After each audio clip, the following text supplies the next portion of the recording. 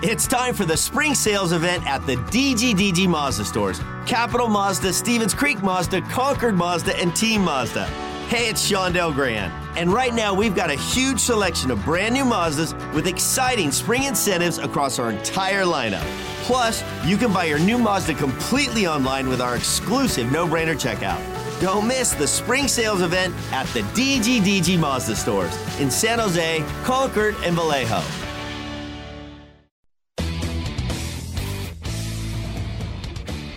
He's one of only 6 players in the history of the San Jose Sharks as a defenseman to play more than 500 games in a Sharks uniform. Scott Hannan is with us on this edition of the show. And Hanner, first of all, we all know where you are. You're living in San Jose. You're part of our broadcast team.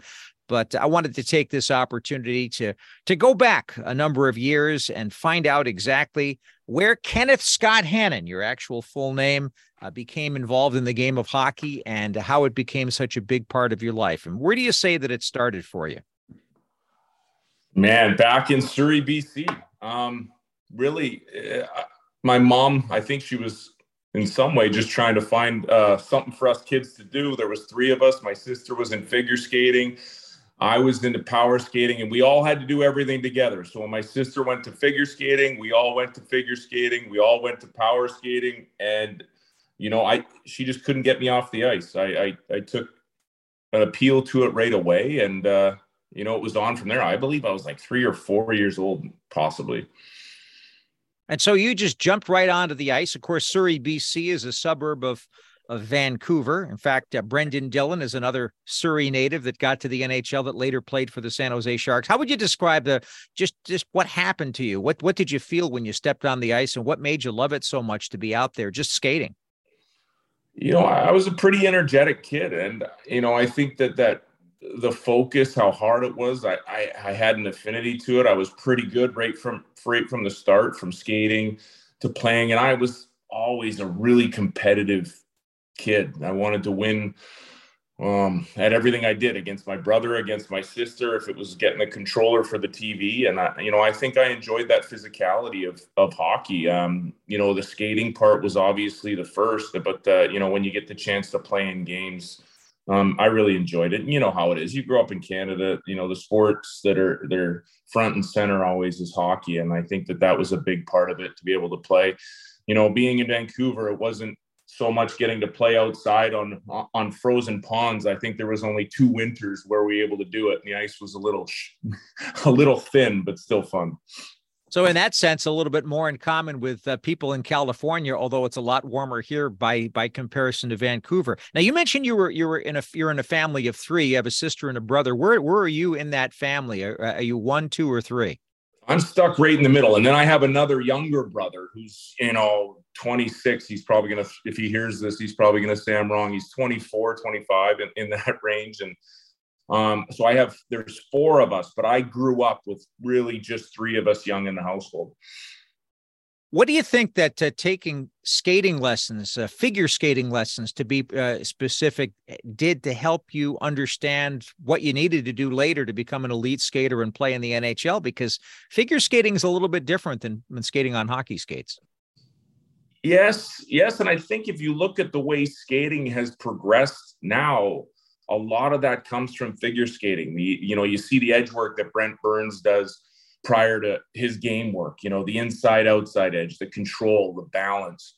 A lot of power skating when we grew up was stop starts, almost a somewhat conditioning, somewhat skating. And some people were just good at it. And if they were out there a long time, now the focus is on the balance between all of your edges and the inside out. You hear the punch stop from,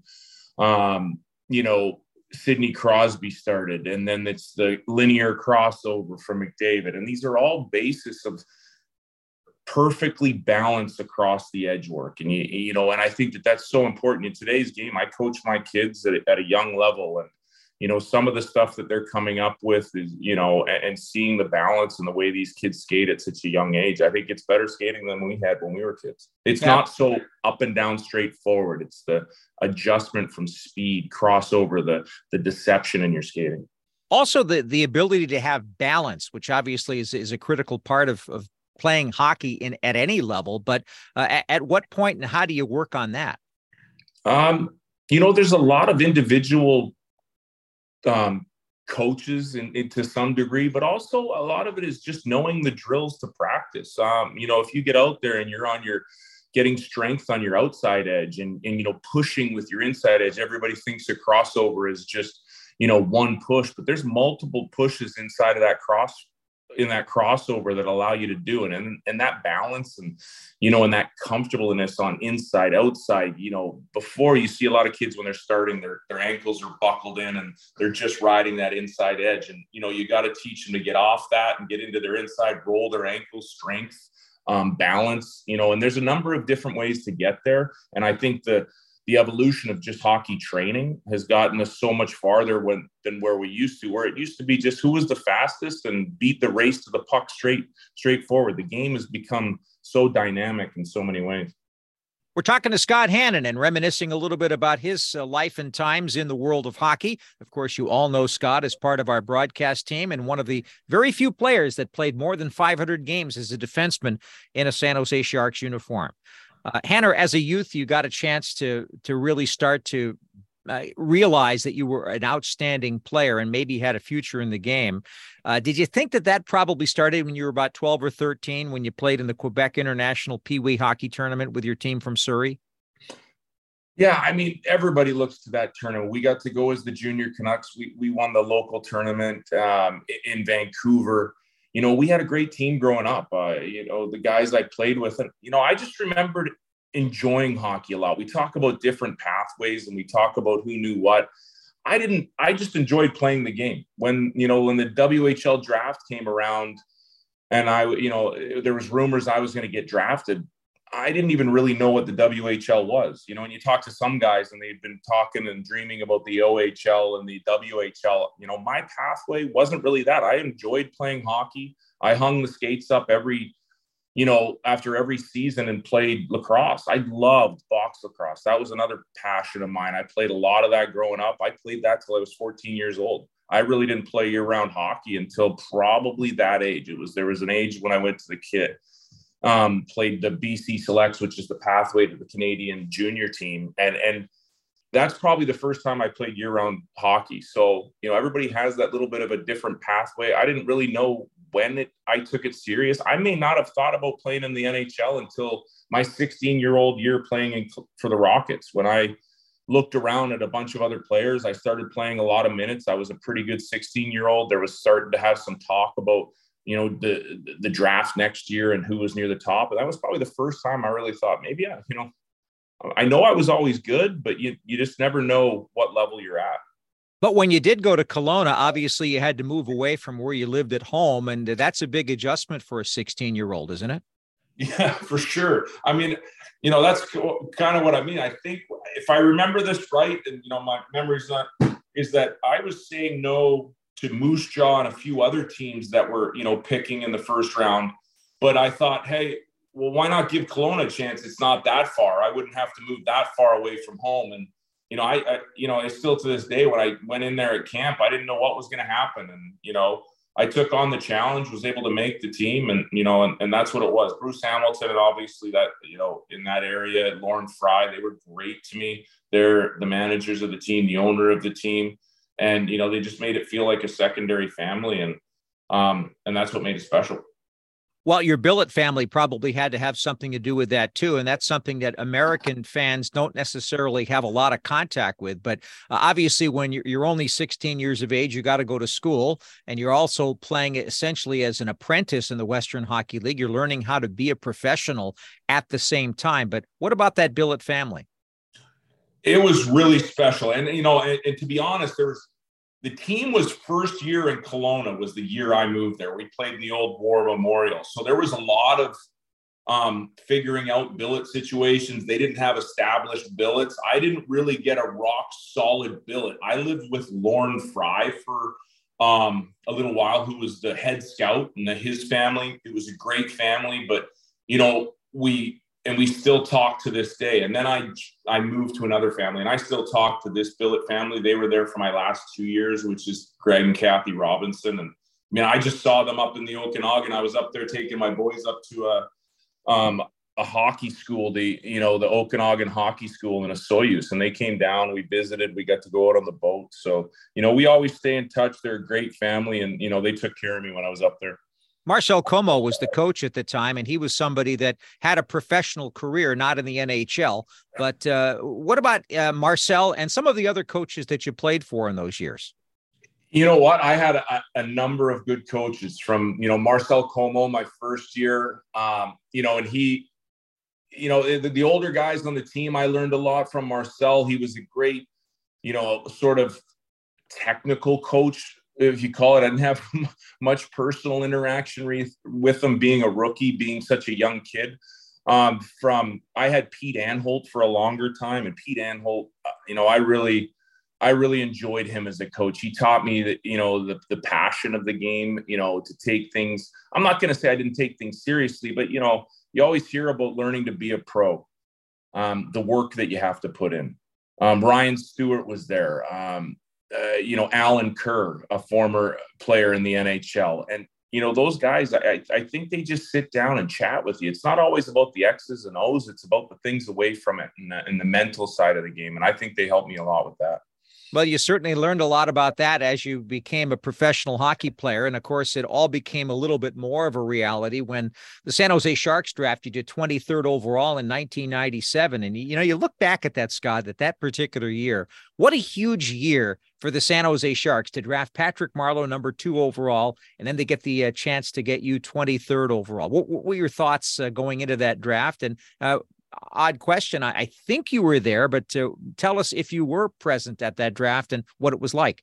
Yeah, I was there. It was in Pittsburgh. And, I guess you could say I was kind of a wild card. There was kind of a range where everybody thought I would go. But, you know how it is when you get down to the bottom of the first round. Sometimes things can move quite a bit. I thought that Boston, I had a good meeting with them. They liked me a lot. I know they were coming up to pick, and I remember sitting there in the stands when San Jose traded up to the 23rd, and I thought, okay, well, I'm definitely not going to San Jose because I didn't have what I felt was a great meeting with Dean Lombardi and, and Tim Burke and the scouting staff. And, I think I had my face full of popcorn when they called my name and I almost spat it out. And it was kind of funny because I walked up and I sat there, shook hands, put the jersey on, and, Dean kind of leaned over and laughed at me. He's like, "Did you think we were going to take you?" And I said, "Not a chance." He has a really psychological view on how he looks at players, I think. And, he kind of tested me in the meeting, and I kind of stuck up for myself and some teammates and, got my back up and was and partially got defensive. And I think in some way he enjoyed that. He thought that was the reaction he wanted. He wants somebody that was going to come that way and defend himself, defend his teammates. And, I think they like that. And, that's the start of the journey that was, started at the Sharks and, got to end with the Sharks, which was great. Well, it also started at a pretty seminal time in the history of the team. Patrick Marleau, of course, played for the Seattle Thunderbirds, so you had a lot of experience going up against him. But what did it mean to you to be able to have this journey along with him? Me and Patty did. We had a lot of battles. When he played for the Thunderbirds, I played for Kelowna. We had quite a bitter rivalry between them. I was tasked with sort of trying to slow down Patrick Marleau, and they had a couple guys that were tasked with protecting Patrick Marleau. So we had Scott Parker on our team, Todd Fedoruk. They had Paul Ferrone and a couple other guys who were up here for, his jersey retirement. We all had a good chuckle about that. He's still friends with them. Parksy was in town, and we had chuckles about our dustings back in the junior days. But, obviously getting to start our careers together, he entered obviously a few years earlier than I did. But, I think we created a bond and a friendship that carries on to this day. And he's such a special player for this organization, for the team, being here so long and important to the NHL. So, I was happy to be able to come in at around the same time and grow that bond and, to make fast friends. The friends you make in hockey can last a lifetime. And, I think it's pretty cool. You know, we've seen this with development camps and then NHL training camps. So when you're 18 years old and you're just coming out of junior hockey and you're coming to a National Hockey League training camp for the first time, you see a lot of wide-eyed people and, people looking around and, seeing all of these great players that you've grown up watching. And what was that like for you to walk into a training camp in San Jose for the very first time? It was, pretty amazing. You're looking around and seeing faces that you've watched on TV. You're getting to meet them. I think there's that. And then, on the other side, it's the confidence in yourself. And I remember coming in feeling pretty confident with myself, even after, the first practice. It took a while. It still does when you get out there and you kind of, you're playing with these guys. Do I really deserve to be here? You start playing around, and the vets that were there were so good to us young guys. I remember that first camp, Bob Rouse, and guys like that taking you out and making sure you felt comfortable. Dean did a great job bringing the veteran group in there, and basically allowing the young players to feel comfortable. I think, and that's a very important thing in that transition. Especially with new teams into the league. Back then, it's a little bit different now with the way they do the expansion drafts. You almost have a team right away. There, it's a process, and you got to create a character and a culture in that locker room, and that's very important. Dean did a great job starting that off really early, and always felt comfortable walking in from day one. Well, he sure did. And it was partly signing those veteran players to establish that culture and then bringing in talented players like Patrick Marleau and like yourself. And of course, the year before, Marco Sturm, another guy drafted in the first round that was such a big part of those years, and allowing them to build. But for you, it was back to junior for a little bit more time, get a little bit more experience. And then finally, at the end of your junior season in '99, you got a chance to play a little bit in Kentucky in the American Hockey League and get some Calder Cup playoff experience, as I recall. Obviously, that was something important. And you played a couple of games for the San Jose Sharks at the very beginning of the year. And that brings us to another interesting part of your life, and that is that the very first National Hockey League game you played was in Tokyo, Japan. And the very first goal of that season was scored by Joe Murphy. Scott Hannan, the rookie, playing in his first NHL game, turns it back to Marco Sturm. Exchanges on the right wing boards with Joe Murphy. He stick handles, gives back to the Murphy. Now back to Sturm, breaking in at the circle angle. Shot save. Rebound. Score! Joe Murphy gets the first goal of the 1998-99 season on a brilliantly designed play with Marco Sturm, and it's a power play goal to make it 1-0 San Jose.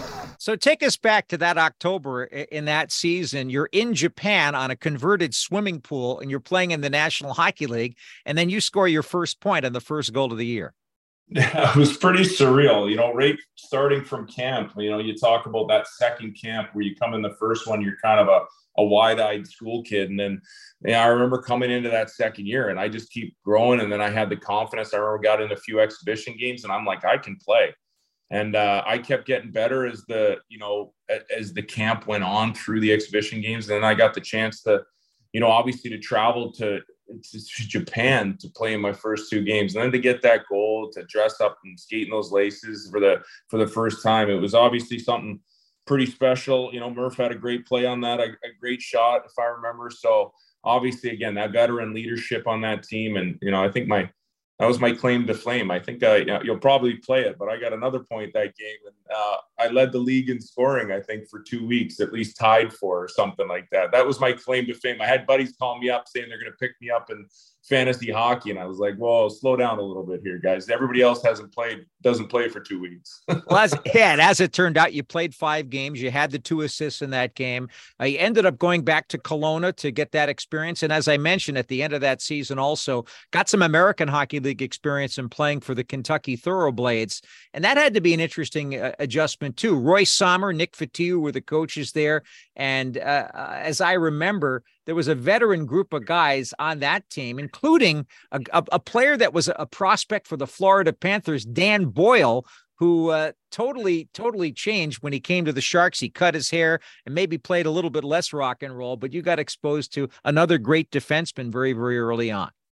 Yeah, after the Rockets ended their playoff run, I was able to go down there and get in some games. And again, it's another different experience. The AHL from junior even from the pros, it's a different game, and you have to adjust. You have to learn how to play in those situations. It took me a little bit. It was a little slow first getting back there coming from junior, but, they gave me the opportunity. I played the minutes. Sean Hines, Mike Craig, one of the veterans, Billy Gooselin, and a bunch of guys down there. It was a great team. But by the end and into that first round of the playoffs, I was playing quite a few minutes. I was playing with Dan Boyle, and got to play a lot with him. He was a great veteran, obviously a great puck mover. He always was. And, I learned a lot from him. And, funny how that hockey world spins. We end up coming back at the end of our careers playing together. He came to San Jose after I left San Jose pretty much. I believe it was the next year that he ended up coming, or the year after.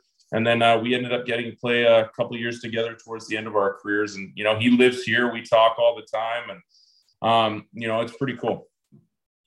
When you were growing up, who were your favorite hockey players that you really looked up to? Oh, Jyrki Lumme and Doug Lidster, Vancouver Canucks.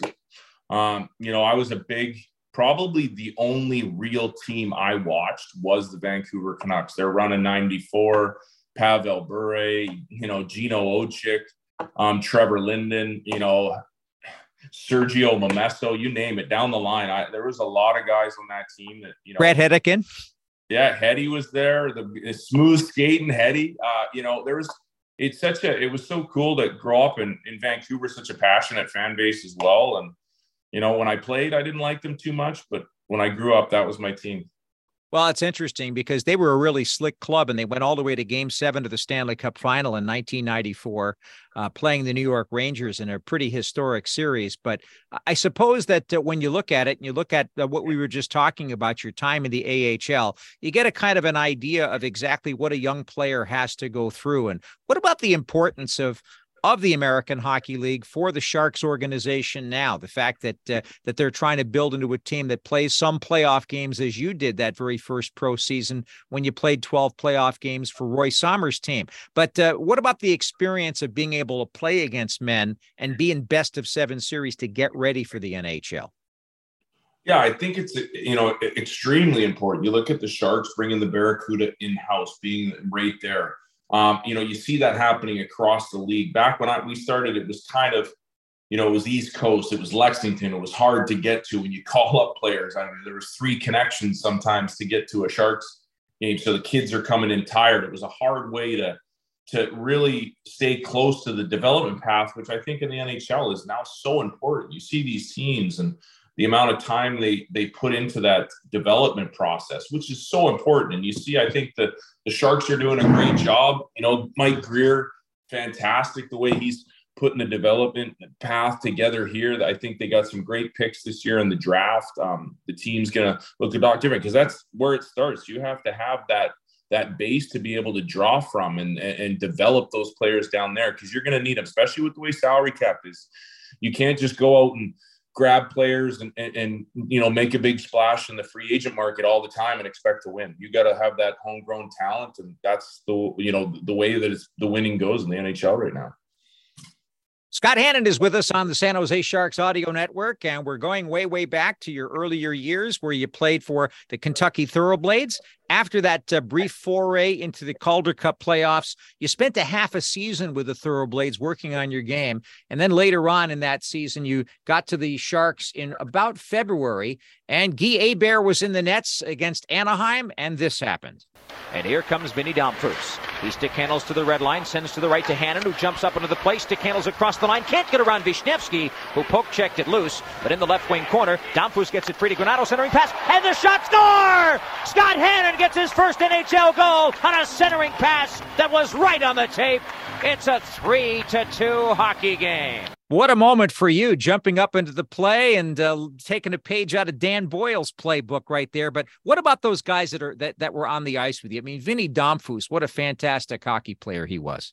Yeah, Vinny Domfus, Tony Granato, who I still talk to quite a bit these days. We have text message threads with Gary Suter, Rob James, Scott Thornton. So, you talk about veteran leadership and what that meant early on in, my career. The fact that you're still hanging on and talking to those guys. And, those guys were great. To get a feed from, Tony and Vinny Danfus on the first goal felt pretty special. Yeah, it sure was. And of course, you spent well over 500 games with the San Jose Sharks over the course of your career. And I think that maybe one of the most interesting moments had nothing to do with making a great necessarily individual play, but was something that a group of you did together. And I want to go back to a playoff game against the Edmonton Oilers, 2006, when we were up in the broadcast booth and just marveling at what happened. Hemsky to Pronger, to Stoll on the right point, back to Pronger, crowd boos. He gives in the corner. Hemsky back to Pronger, to Stoll on the point. The point men are slowly inching in for Edmonton. Pisani on the right side, back to Stoll. Back to Pronger on the left side. Goes down low to Hemsky in the corner, back to Pronger, cross-ice Stoll. Can't shoot it, good coverage by the Sharks. They're going around the perimeter, but no shooting yet for Edmonton. Stoll stops him on the right point, goes back to Pronger. He's back at the blue line now. He crisscrosses with Stoll to get the better angle. Let's see if that works. Now it's Pronger on the point. Cross-ice, Stoll, the drive, save, Toskala. Rebound, loose behind the net. Oilers try to center it. Great defensive play by McLaren, but he couldn't clear it. Pronger kept it in. Cross ice, now Stoll back to Pronger. He's booed by the crowd. Goes down low to Pisani in the right corner. Back to the right circle to Pronger, left circle, Stoll, shot, save, Toskala. There's a rebound there, but again, McLaren couldn't clear. He got hauled down too, no penalty called. Smith is wide open in front of the net, but now Hemsky can't get the pass through. He goes back to the point. Stoll the drive high and wide. Rebound, a centering attempt blocked by a stickless Scott Hannan in front of the net. A save by Toskala off of Pisani. Tremendous save. Two Sharks don't have sticks. And now another shot by the Oilers wide. In front of the net, Pisani tried to get it, Never Smith. seen this before. Two broken sticks in a 5-on-3. Stoll fires it wide. The two Sharks that don't have sticks are Mark Smith and Scott Hannan. McLaren's got his. Pronger in deep. Shoots it. Blocked by McLaren. Cross-ice. Stole the drive. It's blocked and cleared. Scooped by Scott Hannan all the way down the ice. Unbelievable. Never seen anything like it on a 5-on-3. Listen to this crowd. What a moment that was, wasn't it? No, it was, that still brings a smile to my face. That was, something I'll always remember. I still have people coming up and talking about, that play and how loud that building was, in the playoffs. It's a loud enough building as is. And, to see that and the fans, my ears were hurting coming off the bench, exhausted. And so many guys made so many big plays on that penalty kill. Mark Smith, you hear toss the saves he made. It was a pretty cool feeling and a pretty special play to be a part of. What about playing for coaches like Darryl Sutter and Ron Wilson over the course of those seasons? That particular play, Ron was behind the bench. You had Darryl for a few years. These were guys that were a little bit different in their approach, but they had similar philosophies about hockey. Yeah, you said that right. They had different approaches to the game. And Darryl, being there as a young kid, I think he laid a foundation, helped lay a foundation, allowed me to play as long as I did. He could be rough around the edges when he played, but he wanted you to be sure that you knew this wasn't, it takes work. It takes a certain mentality to play this game for so long. Anybody, I'm not going to say anybody, but there's a lot of guys that come in and can play, a cup of coffee, 100 games, this and that. And then, but to be able to have an established career and play for a long time is takes a lot of dedication. And I think he helped lay that foundation to allow me to do that. And, and then you get to Ronnie, and Ronnie came in and had a little bit of a different approach, but you learn different things from every single coach and the way they approach the game. He liked his details. He had a lot of video. He was a big video guy. He always had fun videos to play. And so you learn from that. And Zetz was a D coach then. And, where I had Paulie Baxter, the original. So again, a little bit more detailed was Zetz, going over things and video. Paulie Baxter was more about effort and everything like that as it was in the beginning. So you definitely, you grabbed a lot from every coach you had. You had a trip to the conference final in 2004 against Calgary. That was quite an interesting experience to go down in that, but it was a very, very special time for the Sharks. You had the Edmonton series where you had that great penalty kill, a 6-game series. And then it was on to the Colorado Avalanche. You signed a 4-year contract to play there. You played a little in Washington, some Calgary, and then Nashville. And then you got back to the San Jose Sharks. And I have to ask you, what about your experience in playing with those other organizations? What did you get out of those experiences? And maybe what did it tell you about what the Sharks were like and coming back and being able to play for them to finish your career? Every experience is great. I love my time in Colorado. I got to, again, some great friends that I still stay in touch with. You got, Johnny Lyles. I got to play with Joe Sakic, Peter Forsberg, Adam Foote, to see a different organization. Denver's a great city. My kids were born there.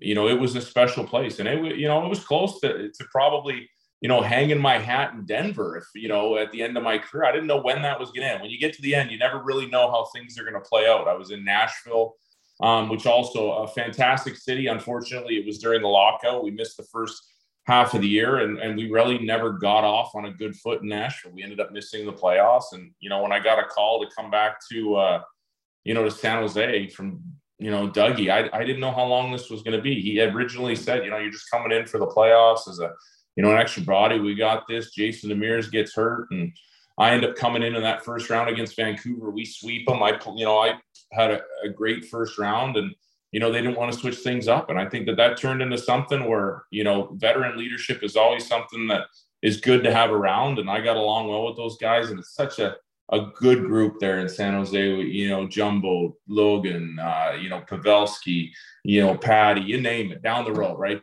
Boiler was there. And I think it's just such a solid core and such a great locker room. And it was so fun to be a part of. And, luckily I got to stick around for a few more years, and then I ended up hanging my hat here. One thing you also got to do is represent your country and play in the World Cup. That was back in 2004. You got a couple of assists in that tournament and won a gold medal. Tell us about that. Yeah, that was, another one that was special. It was after the run in Calgary, against Calgary, that the Western Conference final where, I think I really took another step in that, that playoffs personally. When we played Colorado, that was a big hump for us to get over as far as a young, youthful team. We, I think I had a great battles against Peter Forsberg. I was matched up with him a lot. And, I was able to keep him at a pretty low number. And then, so I think I played, a lot of minutes and a lot of key situations over that run. And it was a lot of fun. And I got noticed by whoever. And I remember, when Wayne Gretzky called me that summer. So, it's obviously something special. You talk about these little milestones, and getting a call from Wayne Gretzky to tell you, you made the national team is something that, I'll never forget. And getting to go there, I was slotted in as, I believe it was like the 7th or 8th defenseman. Jay Bomeister was, behind. But then, during camp and during some, I think the first game, it turns out Pronger went down, and Ed Jovanovski went down, and then somebody else. And I ended up slipping into the lineup. And, I slowly, again, you get put in those situations and you succeed in that. And, back then, that defensive styled hockey, to the point where, it started out not many minutes. And until the end, I was the last guy out on the ice in the winning game, So it was, I was tasked with shutting it down, controlling the lead. And that's what we got out there at the end to do. And, I think I was out there with Niedermeyer. So such a special feeling in Toronto to win, Team Canada for the World Cup.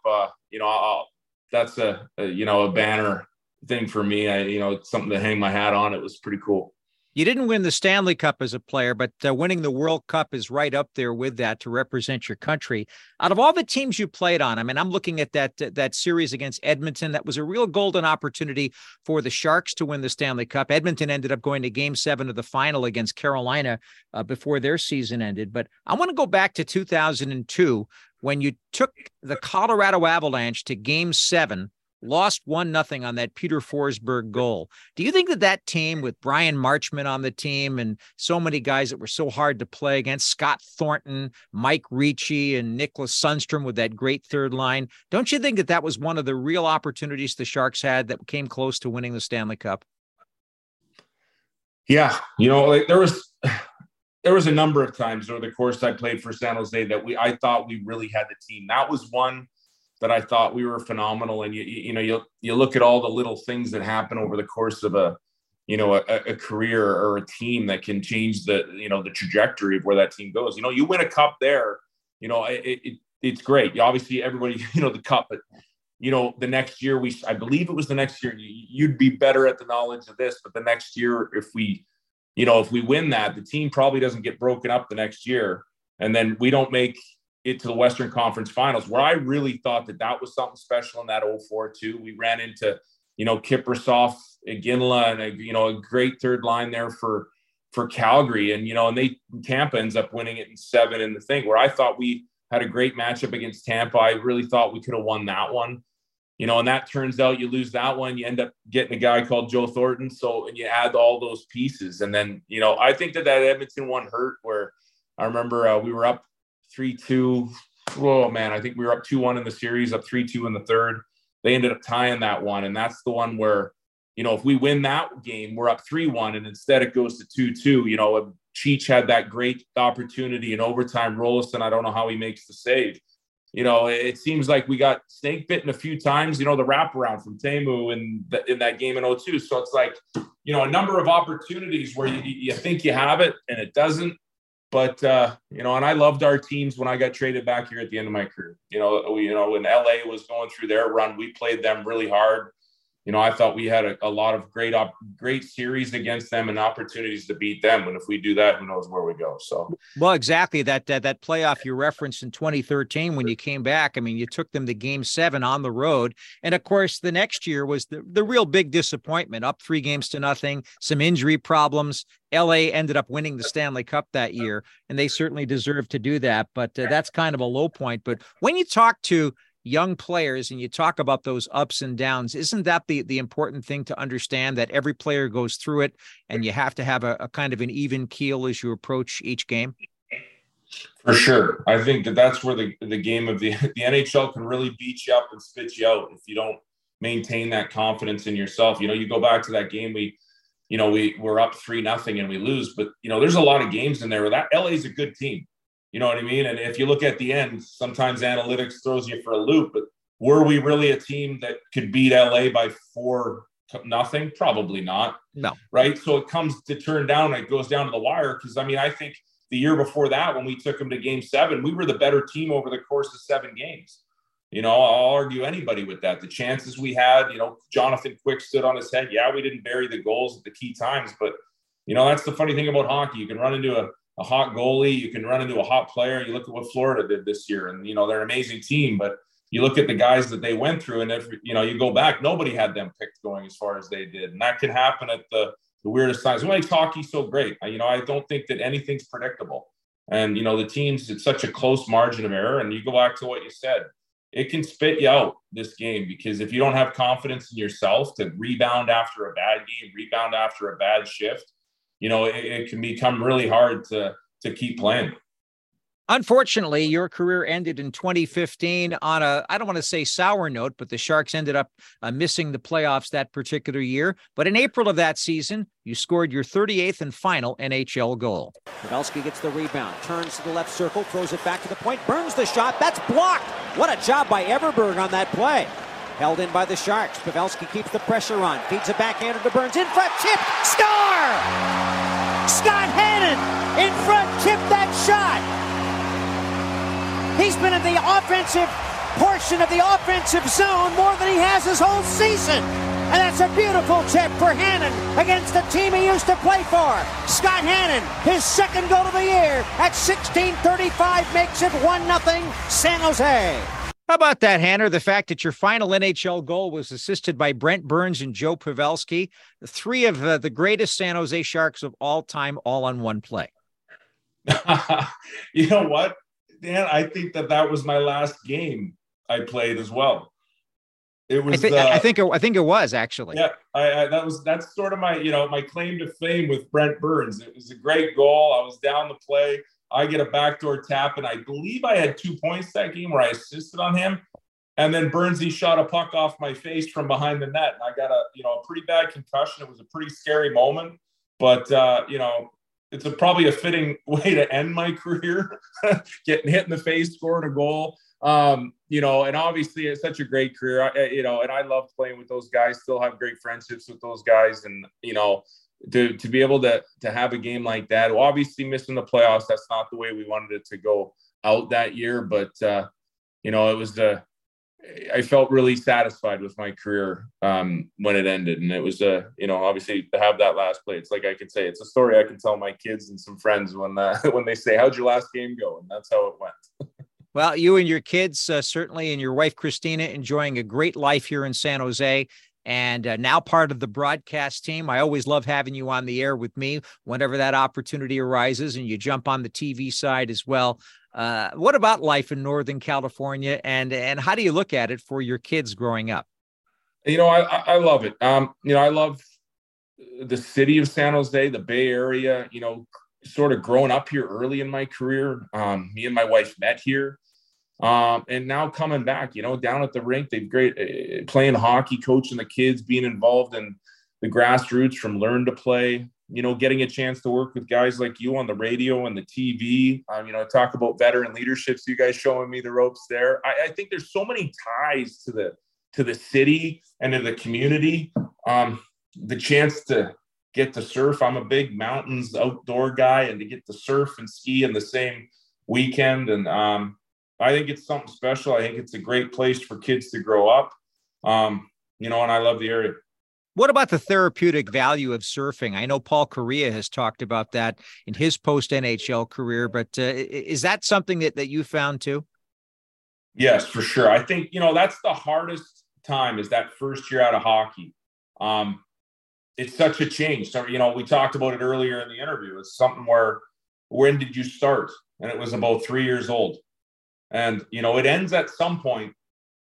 And it just turned out I was lucky enough for it to end at 37 years old. And, but it's still, no matter what anybody says, when they say, well, what are you going to do after? Are you prepared for whatever? Nobody is. Like I said in those stories, it could have been Denver. It could have been Nashville. I could have been back in Vancouver. It turns out I was in San Jose because that's kind of where things ended. You know what I mean? And I'm happy it did. But surfing helped me out because I was able to maintain sort of a structure. I worked out a little differently. I worked out every day. And I surfed probably 3 to 4 to 5 times a week that first year. It was an unbelievable winter for surf. It was, I believe, an El Nino year, and it was just calm and big waves. And me and Mark Nish, a good friend of mine, and I got to meet a lot of good people over there. And, I was surfing so much, and it's dedicated. It's a little bit, people probably wouldn't think that it's a pretty competitive sport when you get into it. You got to take off from a certain spot, and people don't want you in there. And it's, I thoroughly enjoyed the, surfing. And it was, and I still do it to this day. So do my kids. So here's the question: given your competitive nature, have you ever surfed Mavericks? And if you haven't, would you ever want to try it? Not a chance. Those guys are something special. You look at those guys, and they're the elite athletes. That's something where, I like surfing, but I don't want to I don't want to die surfing. And that's a heavy wave. And, those guys are, the best at what they do. And it's something to watch. As we finish up our chat today, Scott, I just want to get some thought for you about where the San Jose Sharks organization is headed right now, with Mike Greer as the general manager, obviously with Erik Karlsson moving on, and with the team in the state of a rebuild where they want to be competitive and they want to push hard, but they're also looking to the future. How do you look at it as a former player, and what do you say to fans who are about to go through this for the first time in really a long time? Yeah, and you said it, the first time in a long time. And if you look at the teams, I think they're on the right track. Bearsy, I think, has done a phenomenal job since he stepped in with the way he's approached how the team needs to put things together. He's bringing in solid veteran leadership. They're putting together a really good plan with the Barracuda. Look, I got the opportunity and to jump out there for the development camp for a little bit and see the new young guys that they brought in. And I can tell you, things are going to be looking a lot different. I like the talent they're bringing in. It could take a while. I don't think this is a quick, easy process. You know, you can get lucky. Don't get me wrong. And I think that they all know that, but the process is there. You know, they brought in a lot of great guys, Todd Marchant, Dougie Waite, you know, Tom Holy. You know, I think they're surrounding themselves with good hockey people. You see Jumbo walking around the rink all the time, bringing in Patrick Marleau. You know, those conversations that I'm sure they're having in that up top, and that's the process, and that's the fun. You know, you got a lot of. We're down at the rink skating. You know, Mark Smith comes down. We got little pickup games, and it's just a great atmosphere. And I think that that's important. I think that connection between young and old, and seeing the kids and talking to them and being there is a good thing. Guerzy's a big guy in that, and you know, he's in there, and it's awesome. And I think the Sharks fans are, you know, should be thrilled at what's going on there right now and be excited about the process. You know. You got Musty. I seen him at camp, and, you know, Will Smith. Those are some guys. They're building blocks for the future, and the process is there. You know, how long it's going to take, who knows? You know what I mean? And I think the trade they made with Karlsson, even though it's sad to see a defenseman of that caliber leave, I think they did a phenomenal job with the return. You know, only eating $1.5 million and, you know, getting some prospects, a first rounder. That's where it starts. You go back and you talk about Patrick Marleau and me getting drafted. So there's your late first rounder. And, you know, maybe it's a high first rounder this year. Maybe it's not. But, you know, that's the process that you need. If you look at the top teams right now, where did they go through and what did they do to get there? Edmonton. And, you know, you look at the teams, you know, Vegas is an outlier. They got to do it through the expansion draft, but still they brought in some good pieces only when they had the good pieces in the minors, right? You were able to bring in a guy like Jack Eichel because you had the stepping stones. And I think that Eichel was really that guy that took him over the top. You watch those playoffs, and I love the way he played. You know, didn't get to see him a lot in the East, you know, and he was coming off that big injury, but you look at that playoffs and you watch him play, he was a dominant force. And, you know, look at what Edmonton did with McDavid and everybody. It takes a while. It's not a quick fix. Look at Colorado. How many years of abuse that they had to take to get to the point where they got a McCarr and a McKinnon, you know? So it's a process, and I love to see what Guerzy's been doing. Well, I couldn't agree with you more. And, you know, it kind of reminds me of, you know, you have Will Smith and Quentin Musty in the first round in 2023. Kind of reminds me of Andres Usin and Marco Sturm in 96. Then you got Marleau and Hannan in 97. And that's basically where we were. And right after that, the Sharks started a lengthy period of qualifying for the Stanley Cup playoffs just about every year and challenging for the Stanley Cup. So as we like to say, every day is one day closer to the first Shark Stanley Cup. And Scott, I know that you're going to be a huge part of that too. It's great to have you to talk about all these great memories, but also to look forward to a great future. Thanks a lot for joining us today. All right. Thanks a lot, Dan.